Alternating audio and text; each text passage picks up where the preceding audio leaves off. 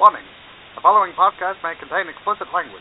It will certainly contain heterodoxy, political pandemonium, and graphic depictions of alcohol use. Listeners may rest assured that at the time of recording this episode, all participants had nowhere to dry. The Cocktail Party Congress encourages you to drink and think responsibly. In vino veritas. Liberty is too precious a thing to be buried in books, Miss Saunders.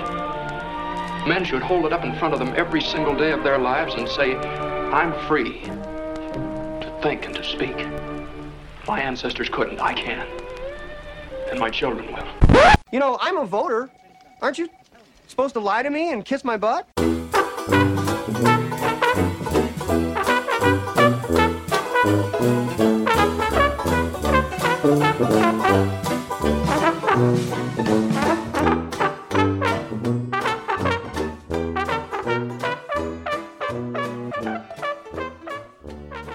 Dan, I think we lost him.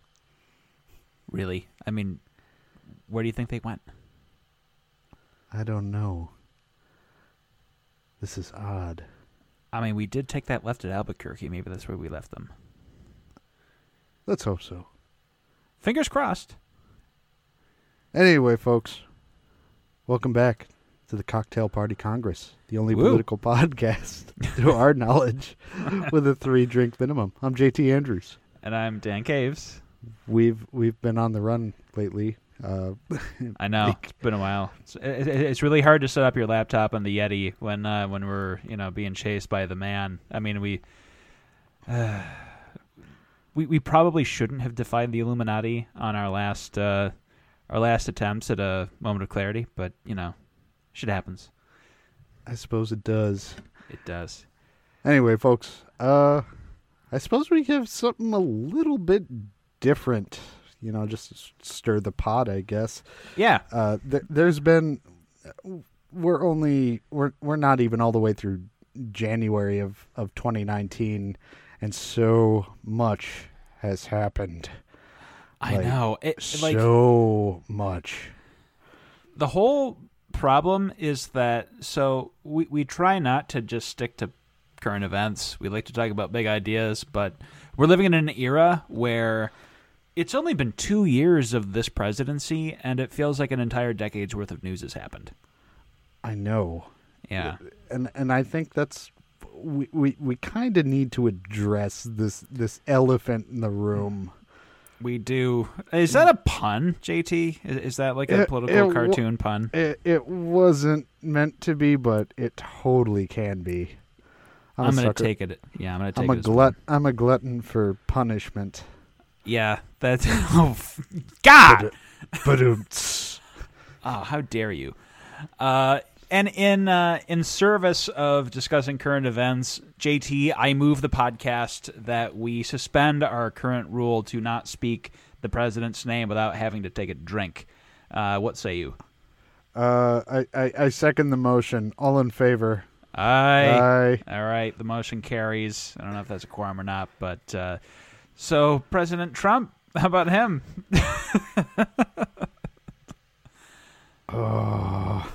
I know. No, we have to do it, JT. We have to do it for the listeners. They've been in the dark for too long about our full opinion on what's going on, and I think we owe it to them that we talk about it for a bit. It does, for the sake of drunken journalism,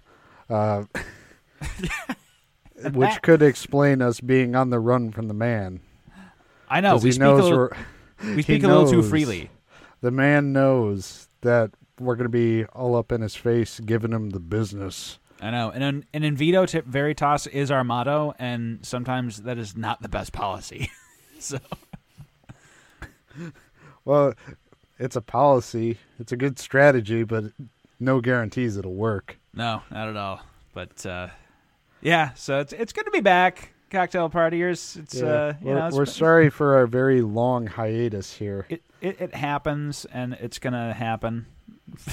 I can't explain why it's gonna happen, but sadly get used to it. But we're gonna continue to give you as much content as possible. It's just it's gonna be intermittent. It's called life. It is. It is, and good things are happening behind the scenes. It's just doesn't leave that much time for podcasting. Nope. I work No. I work full time. Yeah. Weird shift work, and then Dan's at law school. Yeah, and it's going.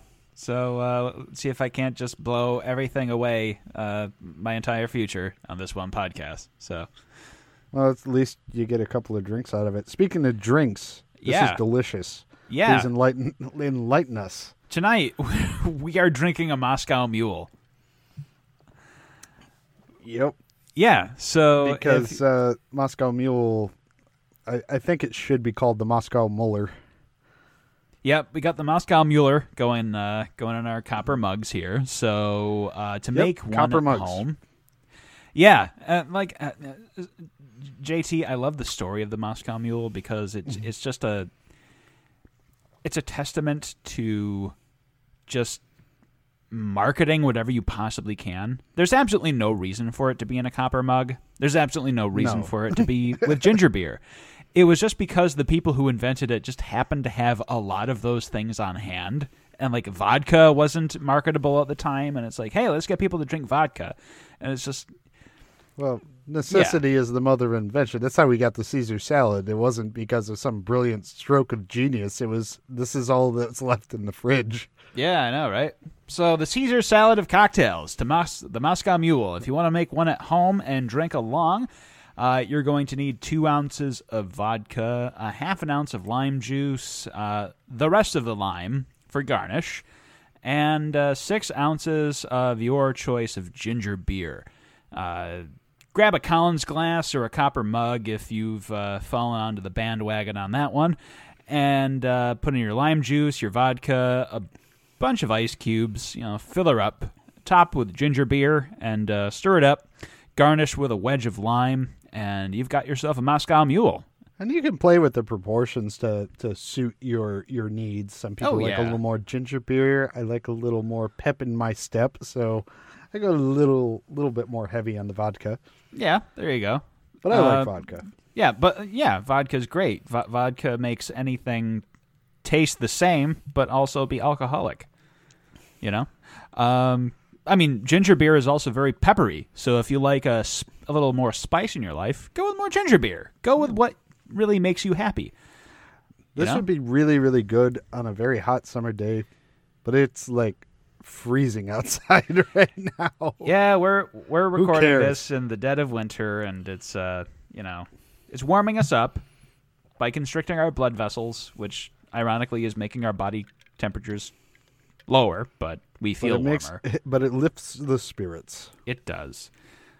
So yeah, and unlike the Moscow Mule, which has nothing to do with Moscow or Russia, today's episode, we're talking about some of the stuff that's in the news. We're recording this on January 26th, 2019. No guarantee you will hear this anytime. And namely, we will be talking about those two things, Moscow and maybe mules. But definitely a Mueller. A Mueller's going to be in there. Definitely Special Counsel Robert Mueller is going to come up in this episode. It's Mueller time. It is. So how do we want to tackle this one? I mean, we're recording it it seems like we have our episodes right around a shutdown of some kind. Why? We're not to blame, folks. That's not why we're on the run. Pure coincidence. No, we have nothing to do with this last government shutdown, the longest in U.S. history, lasted a total of 35 days. And it ended yesterday. JT, do you want to maybe give us some background on what happened yesterday overall?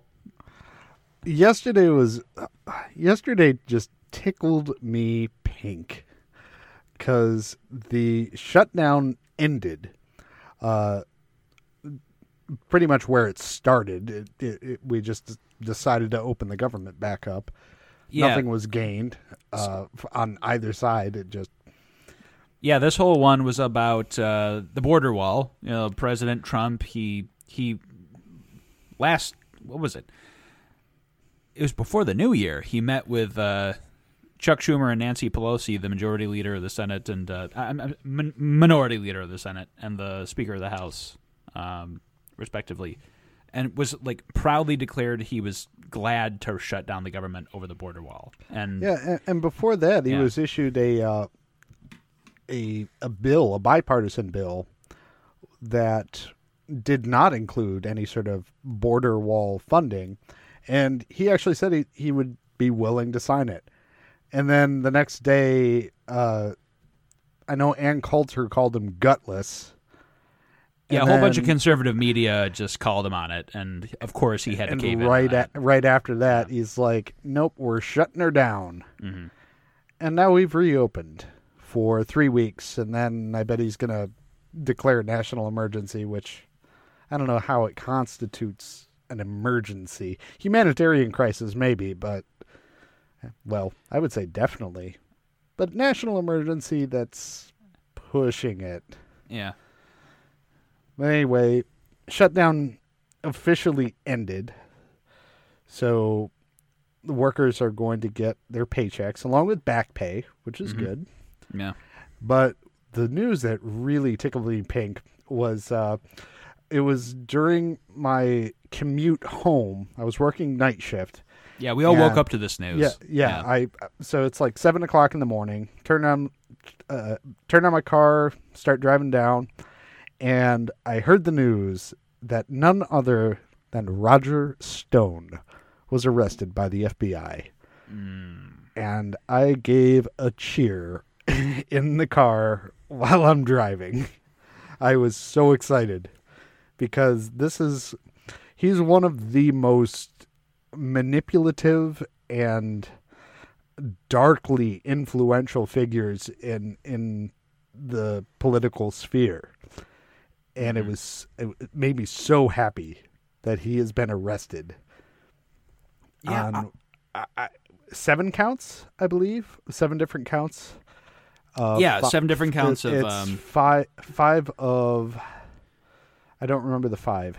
I believe it was... Oh, 5 counts of false statements. One of witness tampering. The other is obstruction of proceedings. Yeah. He earned those honors in his dealings with the House Permanent Select Committee on Intelligence, having to do with the Trump campaigns, the 2016 presidential campaigns, purported connections to Russia, and particularly in the indictment, they make it pretty clear that they're talking about Roger Stone had regular contact with Julian Assange and WikiLeaks. Not stated directly, of course. Special counsel. What is he? Person 3 or in this? I believe it's. So I love the way that Robert Mueller writes. It's all so mysterious, but it gives you a lot of information to try to figure out who it is. It's not that hard to figure out that Organization 1, which is WikiLeaks, because the indictment lays out that Organization 1's head, I think he's just the head of Organization 1. It could be as stated. Yeah, there's a mysterious person 1, a person 2, and head of Organization 1. And the head of Organization 1 is described as living, for all intents and purposes, completely at the Ecuadorian embassy in London, England, which, that could be literally anybody, JT. Yeah. I don't know. Maybe it's the groundskeeper, but I doubt very much so that the groundskeeper is locked into a political scheme.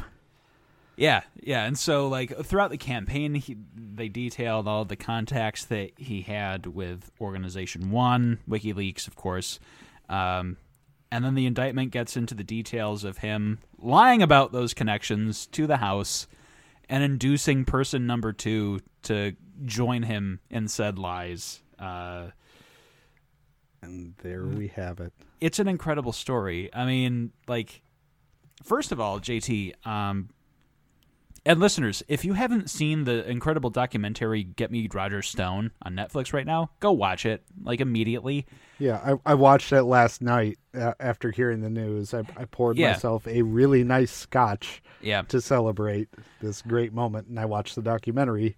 And frankly, and I had been putting it off for a long time, and so I took this opportunity to really acquaint myself. And there's really no way for what the Trump people are trying to do right now is distance themselves from Roger Stone. There is absolutely no way that they could credibly distance themselves from Roger Stone after you see this documentary. It is very coincidental that the day that Stone was arrested, very early morning. Yeah. Or was it late at night? I don't remember. Anyway, I believe it was early morning. He was arrested, and then that day suddenly Trump folds to end the shutdown.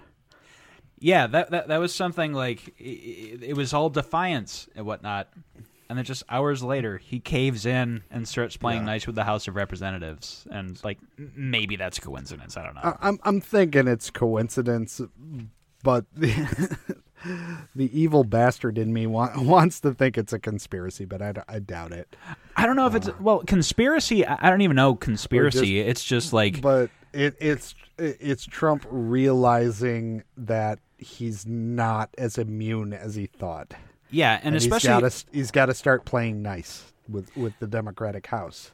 Yeah, and especially when you consider just how closely related Roger Stone and the president's 2016 campaign is. To see him go down, it has to be like this is getting very close. And they've worked together and been friends for decades. I mean, they're not old they are old acquaintances. It's not like he picked this guy to run a campaign or anything. Yeah, it's him and Manafort, Roger Stone and Paul Manafort, and then Black. They all had a political consultant firm that rose out of the 1980s. They were pretty much responsible for the birth of the PAC, the Political Action Committee. Yeah, I had never really considered that. What we might be seeing right now, we're seeing Paul Manafort go down, Roger Stone possibly going down. I never considered that connection, that they were really responsible for creating the conditions that at least we're having to deal with right now. And we're almost watching the end, maybe not the end of an era, but it's not like Paul Manafort is some flunky who just came out of nowhere. I mean, he's been in the thick of the dirtying up of politics as we know it. This is like, I feel like the opposing party right now, the Democratic Party, is starting to really challenge the big money in politics. Maybe not their own money, but I feel like big money in politics is certainly coming up indirectly. Like they're going after the people that started it. Because you keep seeing the rise of the lobbyists from the 1980s when this all began with the PACs to today, where the idea of money being used for political speech effectively without pretty much without limitations on the amount you can donate. So you have a lot of corporate interests, these folks who have incredible amounts of disposable money that they can throw at campaigns to get further tax cuts, to get even richer. And that mentality being upheld in the Citizens United decision of very recently. Honestly, I think that's one of the biggest threats to the American Republic are these gigantic corporate interests in politics. So you have big money effectively buying candidates. And if the PACs don't like what you have to say, they're going to withdraw their funding and you'll be a nobody. I mean, yeah.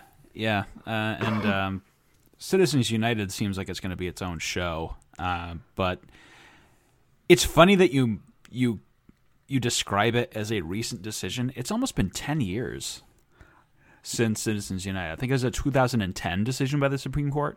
Yeah. Yeah. I'm showing my age. Yeah, I know, right? When I think the 70s, I think 20 years ago. Yeah, oh God. Yeah, and again, that's the irony of the age that we're living in. I mean, we've only been in this administration for 2 years, but it feels like a decade of news has passed. But a decade-old Supreme Court case feels fresh, and we're still, I feel like we're still dealing with it. It became very relevant, especially today. Yeah, just with the ideas of campaign finance. Yeah, and how campaigns are financed. And honestly, if we're going to fix this, we have to get politicians in there that are willing to challenge that, which is very difficult because the only people that seem to get elected are the people who are backed by these PACs. Yeah, super PACs, I think, is the term that generally comes up. Yep, the super PACs. Yeah, and like, that's something I've thought about too, and especially connecting it back to this whole Russian influence campaign during the 2016 presidential race that is being investigated by Special Counsel Mueller. Citizens United, structurally, I feel, made it easier for political activists to launder. Is that the right term? Let's call it what it is. Well, there is still so if I'm understanding the opinion just based off of my own recollection right now, it's still there are still campaign finance restrictions on directly giving to political campaigns. Correct. But super PACs are issue advocacy groups. Special interest groups. Special interest groups, yeah.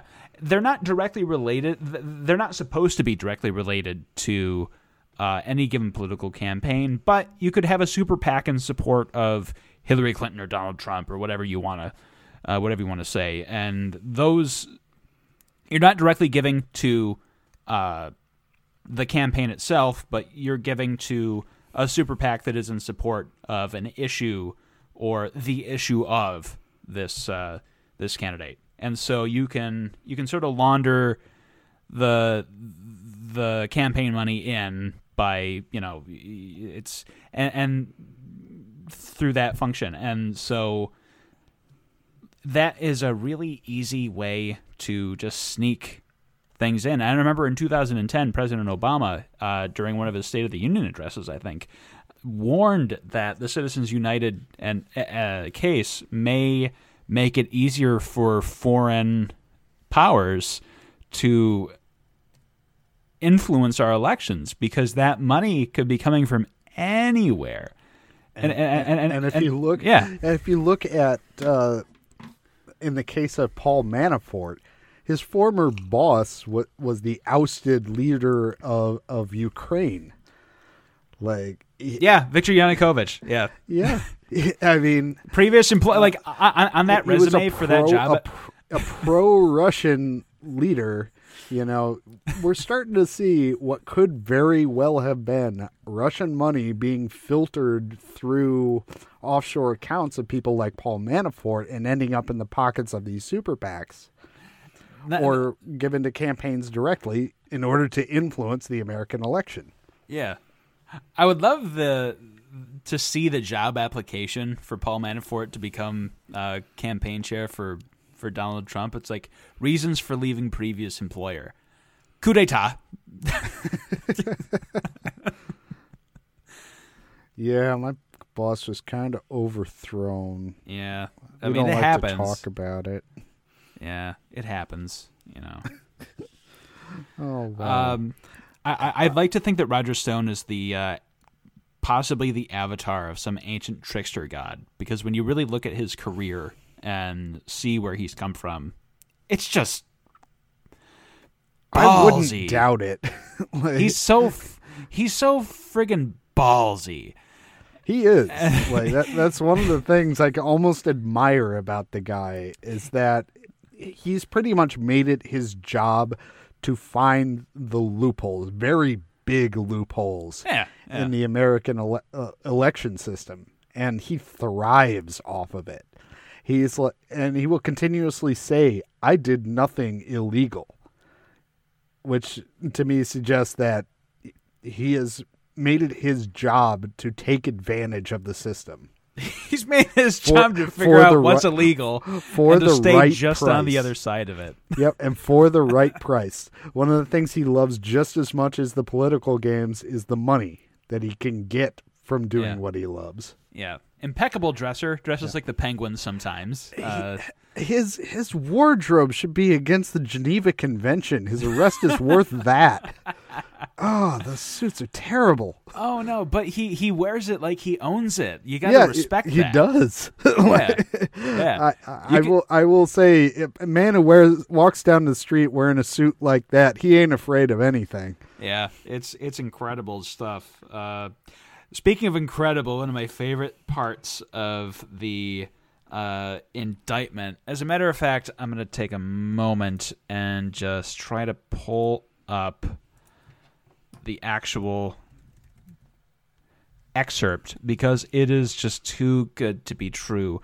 There is a paragraph of Robert Mueller's indictment of Roger Stone. While you're pulling that up, please. While you're pulling that up, I would fill my just dead like air to give you an idea of what kind of person Roger Stone is. The man has Richard Nixon's face tattooed on his back. Oh my God, yes. Actually has Richard Nixon. It's not a caricature or anything. It's a Richard Nixon portrait on his back. Yeah, it's like something off of a campaign button. Yeah, that's really all you need to know about this man. Yeah, he was a Nixon operative. He was part of the he was like 19 and listed as a beneficiary of Watergate money. It's just like, he's like the Leonard Zelig of political tricksterism. Like, I think, didn't he mention that like Roy Cohn was like one of his heroes? Yeah, the McCarthy lawyer, Roy Cohn. Yeah, oh my God. Ooh. So I found it.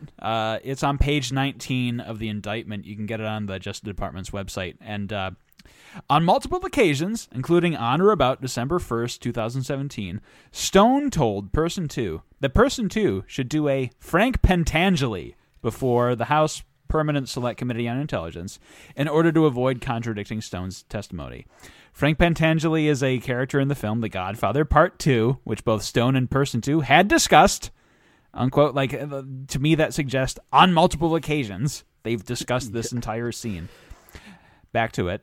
Who testifies before a congressional committee and in that testimony claims to not know critical information that he does in fact know. I didn't know no Godfather. I never know no Godfather. I run my own family, Senator. Like, that's just... I feel like that really swole my heart to just no end. That's the way that they see themselves, that they're like comparing themselves. You gotta pull a Frank Pentangeli. You gotta deny it, or I'm flying your brother in from the old country. Like that kind of thing. Like, and that's one of the so-called Stone's rules that he came up with is deny everything. Yeah, there you go. And Trump, the president has been following these rules. Whenever a scandal comes out that implies that he did some sort of wrongdoing, he denies it. And then later on, when the evidence goes public, he will then back away from his denial and try to skew it in his way. I mean, just look at even the narrative of the whole Trump-Russia affair. We've gone from as told by Rudy Giuliani. Yeah, as told by Rudy Giuliani. We've gone from there was no collusion, period, at all, to collusion is not a crime, to technically correct. Yeah. To like technically correct. Let's see. To Donald Trump did not collude, but we cannot talk about the campaign members. I mean, before it was no member of the Trump campaign colluded.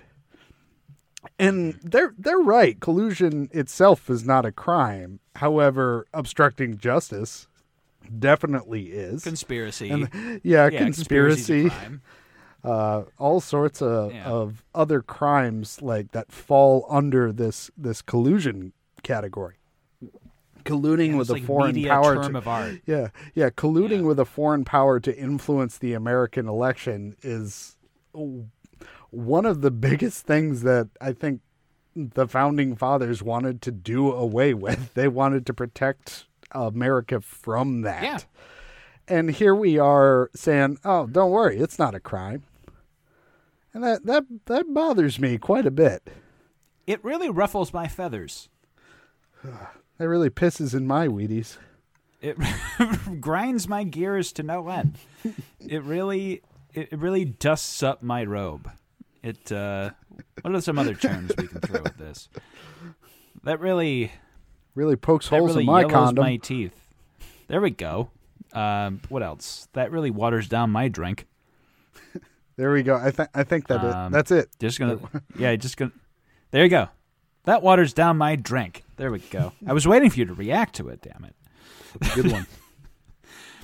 Yeah. Well, thank Love you. So Robert Mueller, Special Counsel Robert Mueller, still operating despite this ridiculous shutdown that just ended. Indicted Roger Stone, and hours later, the president caved in. No other real way to put it. He got nothing. As a matter of fact, he isn't even getting the State of the Union. I just saw that headline tonight. That I did not see that tonight. Speaker Pelosi. Yeah. So in case you missed it, listeners, there was originally a deal to postpone the State of the Union, which should have happened already. It usually happens around what would be Inauguration Day for a non-inaugural year. But there were, Speaker Pelosi brought up security concerns about, how are we going to safely get everybody into the House chamber when the government is shut the fuck down? Which is the real, smart political reason to give for why not to have the State of the Union speech. I think there's a bigger political reason, which is there's a constitutional duty for the president to periodically give a State of the Union address. Article 2, Section 3. I actually have it in front of me if you want me to read it. Oh, good deal. Yeah, they're talking about the president, and it says he shall from time to time give to the Congress information of the State of the Union and recommend to their consideration such measures as he shall judge necessary and expedient. And thank you, JT. And that's what he's required pretty much to inform Congress of the State of the Union. And it's only been in, I think, the last 100 years that it's been very public. It's been an actual speech to Congress because he could submit it in writing. And presidents have, Yeah, Thomas Jefferson did that. It's supposed to be a very dull affair. It is. And the way that it's transformed into a bit of a king's speech really bugs the hell out of me. And so it's a constitutional duty to deliver the State of the Union, but it is a upright privilege to get to do so by assembling together the entire force of the federal government, of the three branches of government, and to do so on, national television, get your ego stroked for a night. That is a privilege. Even if Speaker Pelosi just framed it as that. When you're ready to act like an adult, check back.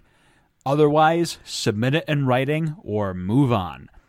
I feel like that would have been just as compelling a reason than linking it to security concerns over the shutdown, personally.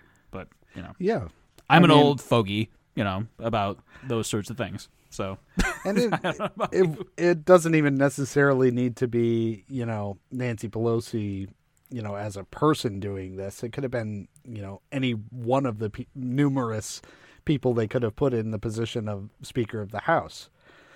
But it's just like the Speaker of the House has to invite the president to give the speech. They have to invite the president to give the speech. I think they're very, very much so. In our current House of Representatives, so the opinion that if the president's going to act like a baby, you're damn sure we're going to treat him like one.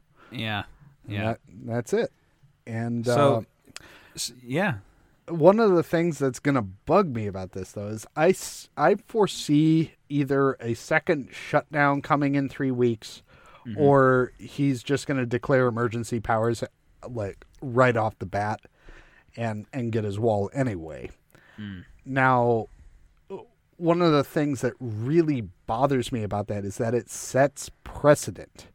It means that the president, even when it's not an emergency, he can spin it however he wants, but this is not a national emergency to use military funding to build a wall.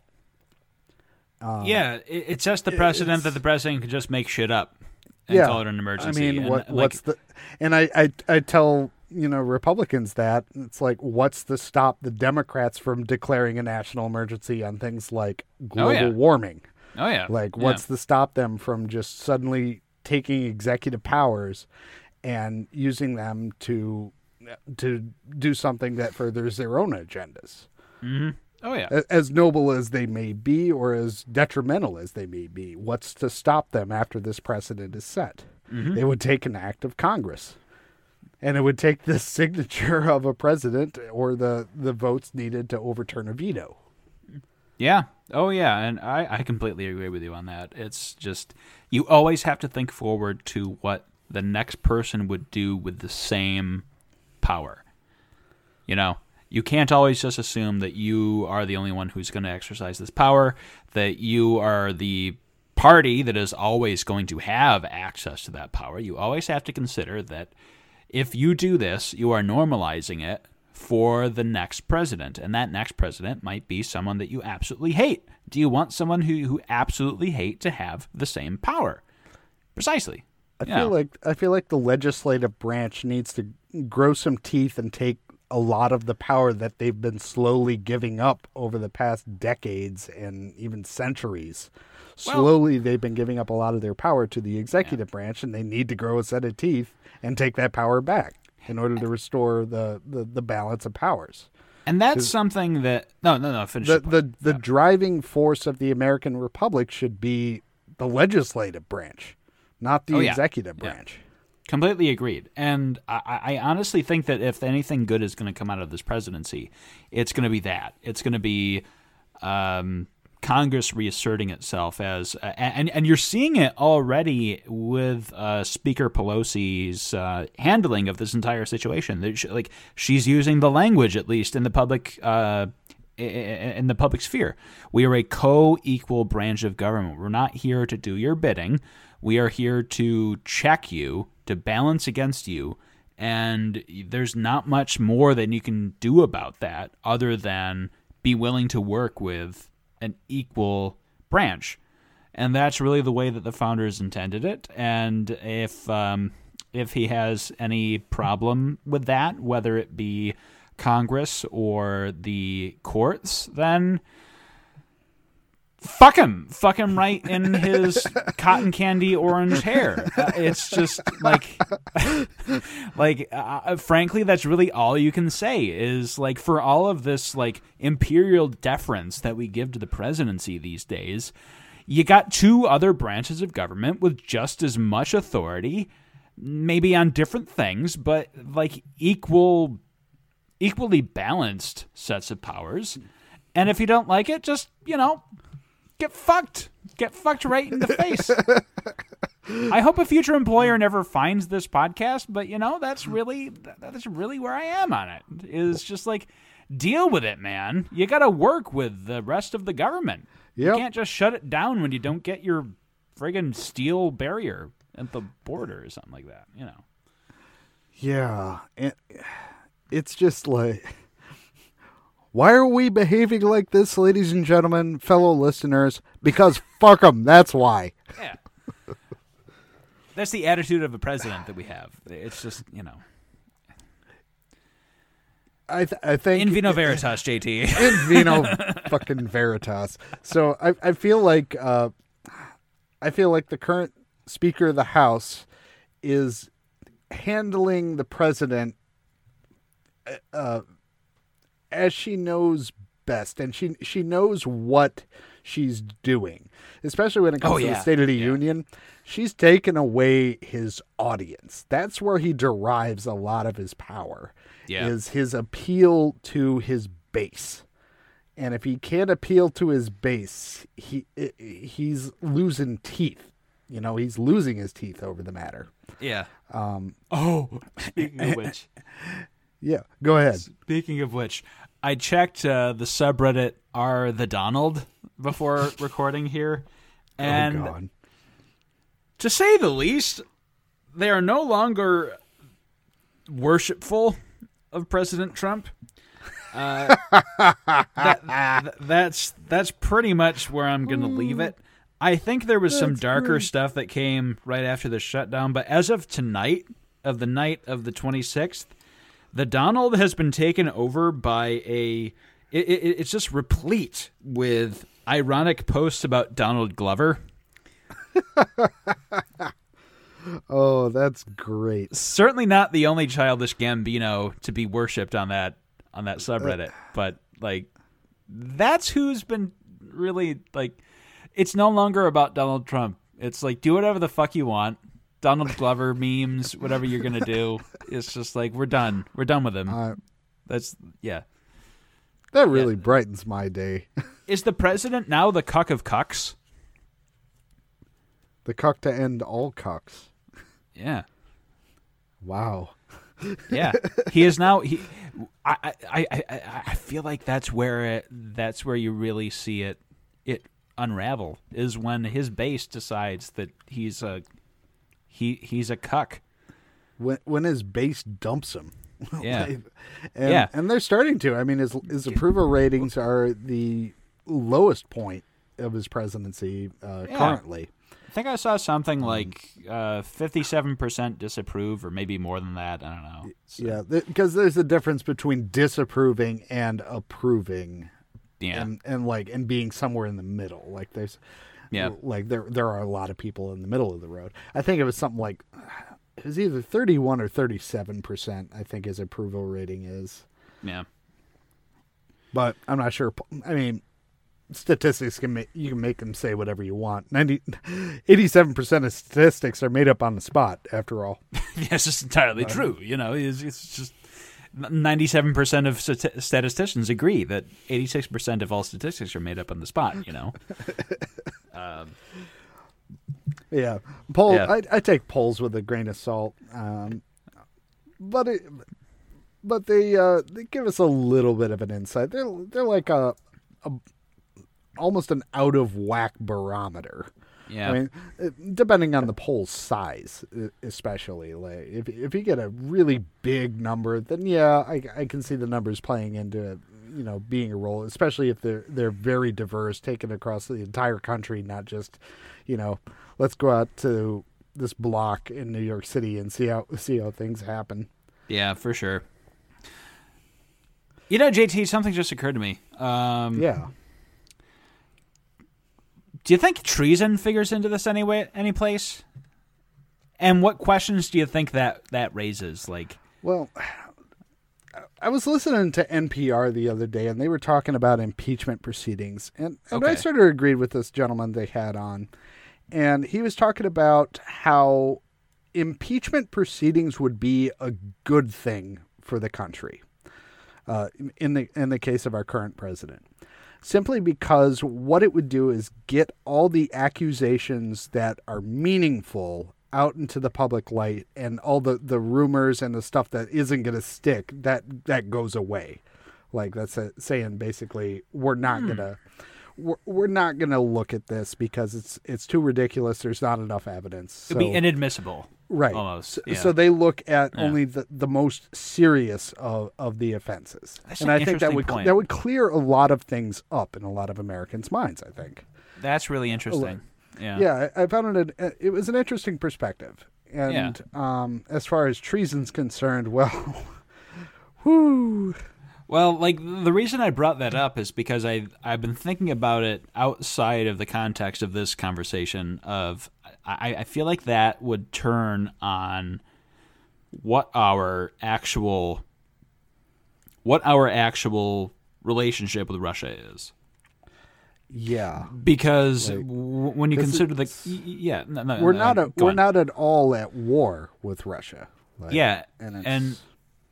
And I haven't done the research to really figure it out, but I have a feeling that that's kind of what the founders had in mind when they wrote the only, as we've discussed before, the only piece of criminal law in the Constitution is treason, and it's about adhering to America's enemies, giving them aid and comfort. Well, enemy, you could easily infer that means people, like countries at which we're at war, If international relations were Facebook and you had the relationship status, you'd have, like at war, at peace, allied, and it's complicated. Right. And I feel like we're in it's complicated territory with Russia right now. Just to remind our audience, the wording in Article 3, Section 3 states, treason against the United States shall consist only in levying war against them or in adhering to their enemies, giving them aid and comfort. Yeah. No person shall be convicted of treason unless on the testimony of two witnesses to the same overt act or on confession in open court. And there it is. That is the definition of treason.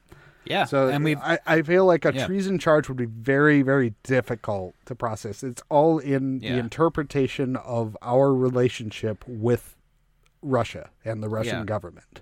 And as dastardly as a probable campaign to fuck with us.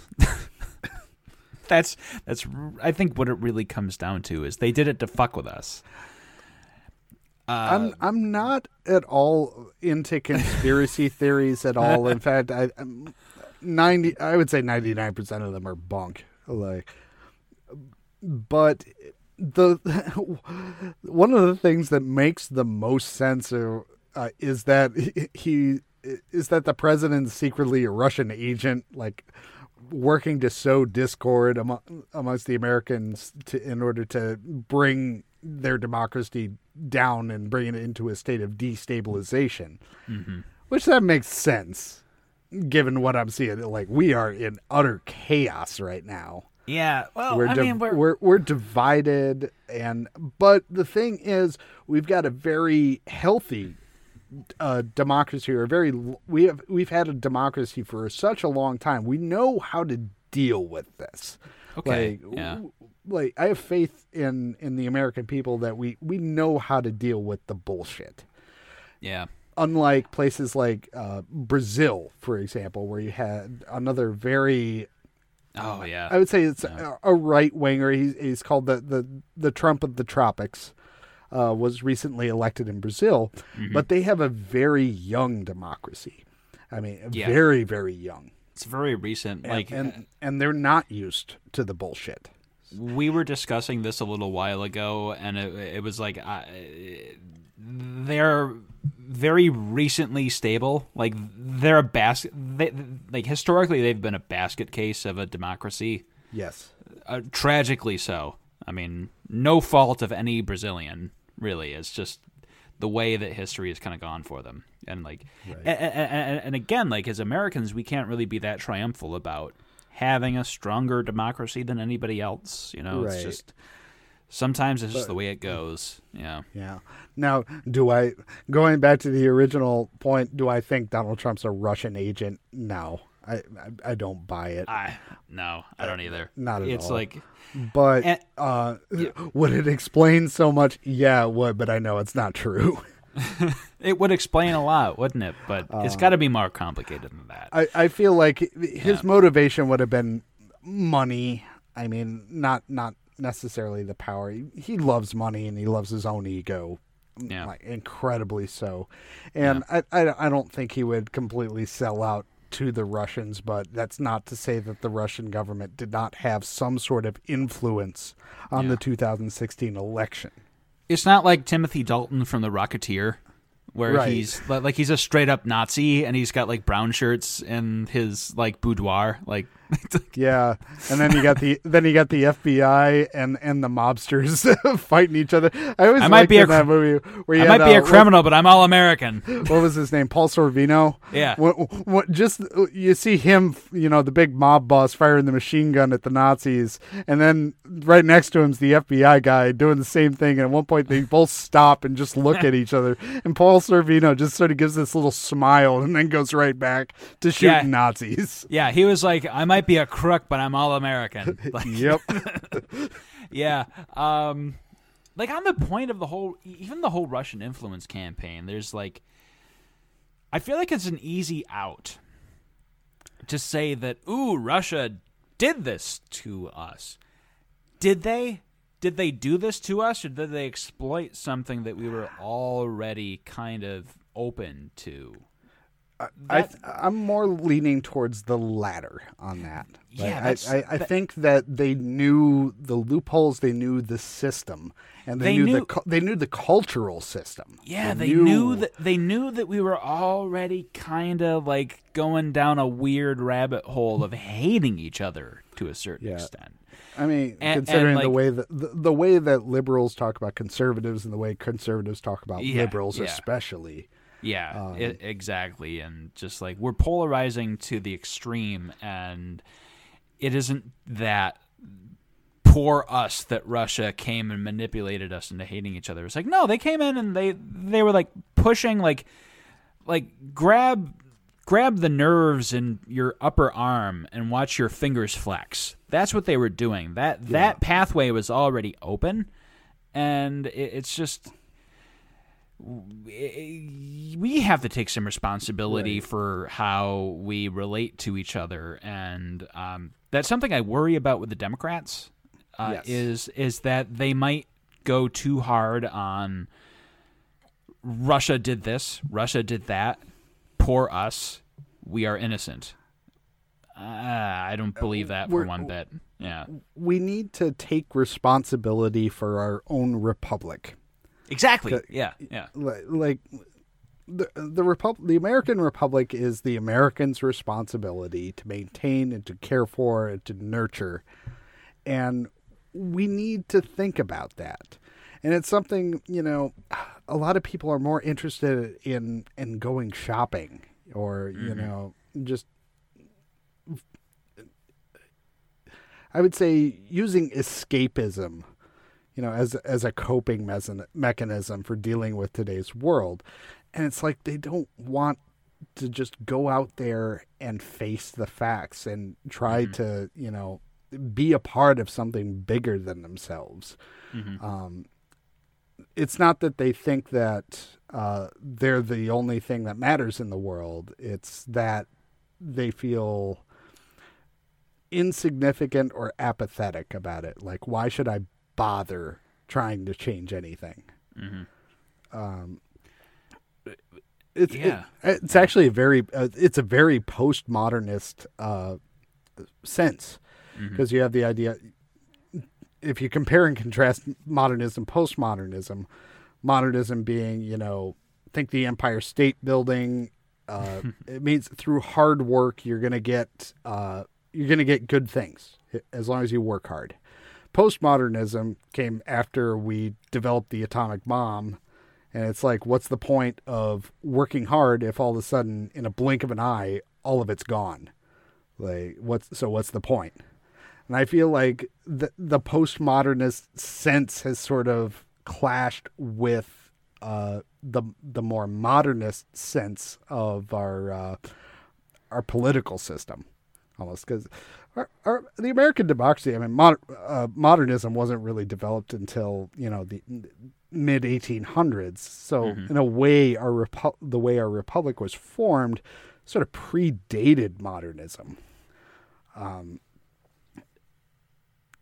I can't even remember where I was going with this. Damn it! I totally feel you on that, because just to tie back what you were just saying, that was really the whole reason why we started this podcast, is because we're concerned about that, and we would like to model in our smallest possible way. How can you talk to one another to like form a new grasp on your republic and all those other ideas. Like it's just like we came to this podcast with a concern for where the political discussion was going, and we really have to be able to have these kinds of conversations with one another. Even though, like, unfortunately, you and I agree on a little too much. Yeah. along we the way. do. Like, we're old friends, and, there's a reason for that. But, it's just, that's our whole thing, is we want to be able to feel comfortable enough with each other as citizens and friends. Like, a citizen is a friend who is also a stranger. That's really well what. put. Yeah, exactly. A friend of mine, I'm not going to take personal credit for that. A friend of mine that I respect greatly put that to me once, is citizenship is practicing friendship to the stranger. And that really is what it's about. And That's just part of being a good human being. it is, isn't it? I mean, we've got fucking razor ads telling us what it's like to be a good human being. Like, it's... Yeah. The fact that we need Gillette to be like giving us a solid demonstration of what it means to be a good person, it's just like, wow. Okay, what the fuck has gone so wrong that we have to be having this conversation? Well, it's the kind of thing that goes wrong enough that a half-assed Russian intelligence operation can put us in such a weird position that we're electing a orange-haired reality TV star to president. Yeah. But anyway, I'm going to raise my glass and say, here's to the friendly strangers. Here is to the friendly stranger. Open your door and your mind and your heart in Vino Veritas. In Vino Veritas. Anything else in the news you want to talk about, JT? How about Michael Cohen? Yeah, apparently his family was threatened, so he doesn't want to give congressional testimony, and then he was subpoenaed. Yeah. So it's like, yeah, you're going to give testimony. Yeah, And with it's assurances. Yeah. And my problem is, who the fuck is blackmailing him? Like, who's making the threats here? Like, that's what I want to know. Is who's making these threats against his family to keep him from testifying. That means he knows something. I mean, somebody out there is afraid of this guy. I don't want to supervene the process, but who do you think? Gee, I'll give you two guesses, but you're only going to need one. This is a bit like who's the head of Organization 1 who spends all of their time at the Ecuadorian embassy. It's like, oh, I wonder who that could be. Yeah. Yeah. That's the thing. Like, I don't want to go too far down the rabbit hole of tainting, and there's no jury pool that we're tainting. Realistically, I've seen our numbers, but but there are dozens of us. Dozens. It's like, but still, like, I mean, we could speculate wildly for the sake of entertainment, but also, who knows? But also, who the fuck you think, Take a wild guess. Yeah. Well, this is an interesting story because I wasn't expecting Michael Cohen to initially voluntarily come before Congress to testify, because I had a feeling that, Mueller isn't quite done with him, from my understanding. I wonder if he's got like a seriously guilty conscience. Like, yeah, I don't know. It's one of those that maybe like he started out just being Donald Trump's lawyer, and then he ended up, being taken by the hand down this rabbit hole. And he knew it was his job. He was getting paid to do it. He stuck it out as long as he possibly could. I wonder if that's what it is, or if he's just trying to take, get some easier treatment on himself. I don't know. I think there's a bit of that. I mean, but you don't threaten a man's family, and he shouldn't what was that about the dog? Somebody threatened, Roger Stone threatened somebody's dog. I don't know. Oh, yeah. Yeah, you were talking about, before we hit record, we talked about this. Yeah, it's in the indictment. Yeah. Read about Roger Stone threatening to take away somebody's dog. Yeah, that's absolutely monstrous. It's like Wicked Witch of the West territory. Like Miss Gulch, That actually reminds me of one of the best responses to an Ann Coulter tweet I have ever seen. Please. It was right after the midterms. Ann Coulter she tweeted the words, "Kansas, you're dead to me," or something along those lines. And somebody replied, "Ann Coulter, you haven't been happy with Kansas since they dropped a house on your sister." And I laughed so hard when I saw that. Touche, Twitter. Oh my goodness. Well. Yeah, don't threaten a guy's dog. Come on. You don't go after the dog. The dog has done literally nothing. But love. Literally nothing. But love. Not all doggos are good boys. Some of them are good girls. Thank you, Dan. There we go. Well, JT, I mean, that really, it doesn't really do justice to the insanity that has gone on around us, but everything is falling apart. Hey, we got on the bright side, the doomsday clock didn't move any further ahead. It's still stuck at 2 minutes to midnight, which is the closest it's ever been to midnight. Hey, I'll take it. I'll take 2 minutes. There we go. 2 minutes to midnight. I'll take it. This is our 2 minute warning. Just don't fuck this up. Well, my Moscow Mule is just about empty. JT. Yep. Dig that ASMR, listeners. Oh yeah, we were talking before the show about how we should maybe start up an ASMR channel where it's just us making drinking noises. Yeah, just our standard drinking noises. You'll hear the ice clink, and you'll. Yep, you'll hear all of the ice clinks, the sips, the grunts, the sighs, every single sensation you have ever dreamt of in the realm of moderate drinking, which is what I'd like to think is what we're doing. JT, I mean, I don't know about you, but this is the bulk of my drinking, these podcasts, and pretty much. It shows. If you can. Well, I feel like this hiatus is good for our tolerance levels, because if we lower our tolerance levels, the better the show will be, right? Yeah. Well, is that how that works? I think it is. That's definitely one theory.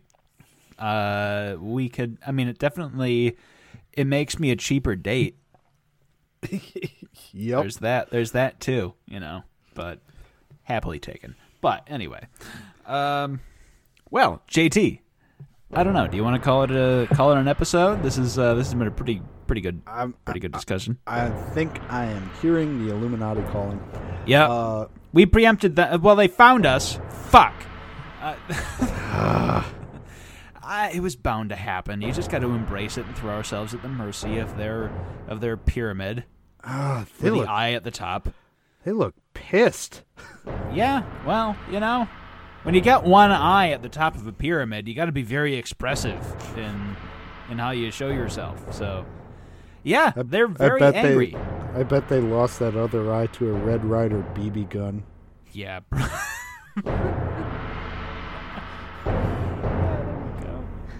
That's the way to go. That's the way to end this episode. Yeah. Well, there it is. If you have any comments, questions, concerns, cocktail recipes, drop us a line at cocktailpartycongress@gmail.com. We are still alive there.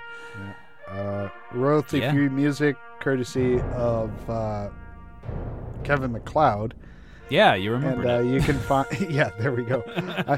I could do this shit too. You can find that. You can find our intro, which is Darksealand, and more royalty-free music at incompetech.com. Yeah, I was just like curious if you paused enough for me to wonder, and then you pulled through. I paused enough for me to remember. That's the way that went. There we go.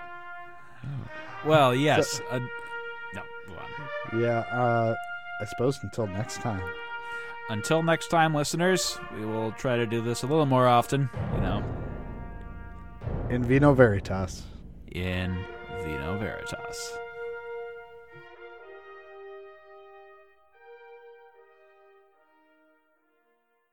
Listeners, Election Day is come and gone, and with the democratic process, the American people have chosen their elected representatives in government and put them into power to carry out their respective platforms. There are many new faces that we will see adorning our newspapers and television screens, along with some familiar ones. But the point of the matter is that you, the voters, cared enough to go out and cast your ballots. The issues were important enough for you to go out of your way in the middle of the work week to participate in the democratic process. You felt the responsibility of caring. This is part of why we started this podcast. We cared enough to understand that there are larger and more important things than ourselves. This is what drives and motivates people into volunteering at homeless shelters, into donating to charities, or joining the Peace Corps. This is what starts podcasts, what gets books written, what draws volunteers into their local recruiting offices. The sacred bond between all of these people is that they care. They take it upon themselves to make sacrifices for a greater purpose. The reasons may differ, along with their end goals, but at the heart of the matter, these are people that take it upon themselves the responsibility of action, turning the abstract concepts of morality and ethics into real-world actions. There's much to be discovered through the power of empathy. Sharing our experiences with others offers varying perspectives on life and serves as a conduit through which our own thoughts may be rerouted to new and exciting ideas and endeavors. Thought becomes action, and action manifests itself into the changes we wish to see in the world. But action can be suffocated by apathy. Apathy breeds inaction, and unless we care enough about what we want the world to be, the status quo of misery will remain in place. What I am trying to say to you, dear listeners, is that you should start caring. There is almost no limit to what the human race can do if we simply started giving a damn. Of course, it should not stop with you. Pass on your experiences to others, and find a way to get them to start caring. By no means is that an easy task. Quite often you might find yourself screaming at brick walls of apathy as people give you the cold shoulder. Don't let that discourage you, though. These things take time, patience, and a great deal of dedication. What you need to remember is that there are many others just like you that are fighting the same fight. Everywhere you go, there will always be people just like you that care enough about the issues that they too are shouting and screaming at brick walls. You may not realize it, but they're there. You are not alone in your struggles. Empathy is part of what makes us human. Our status as social creatures has helped the human race survive for thousands of years, and empathy can be considered part of what has allowed us to do so. We care for our neighbors. The virtues of helping others less fortunate is practically universal across all human cultures, and is considered to be a most noble virtue. I therefore challenge you, become a more caring person. Start caring about the issues, and start caring about your fellow human beings. We are all stuck here on this lonely little planet. There is no reason for us to make our lives miserable. All you have to do is start giving a damn. The Republic still stands.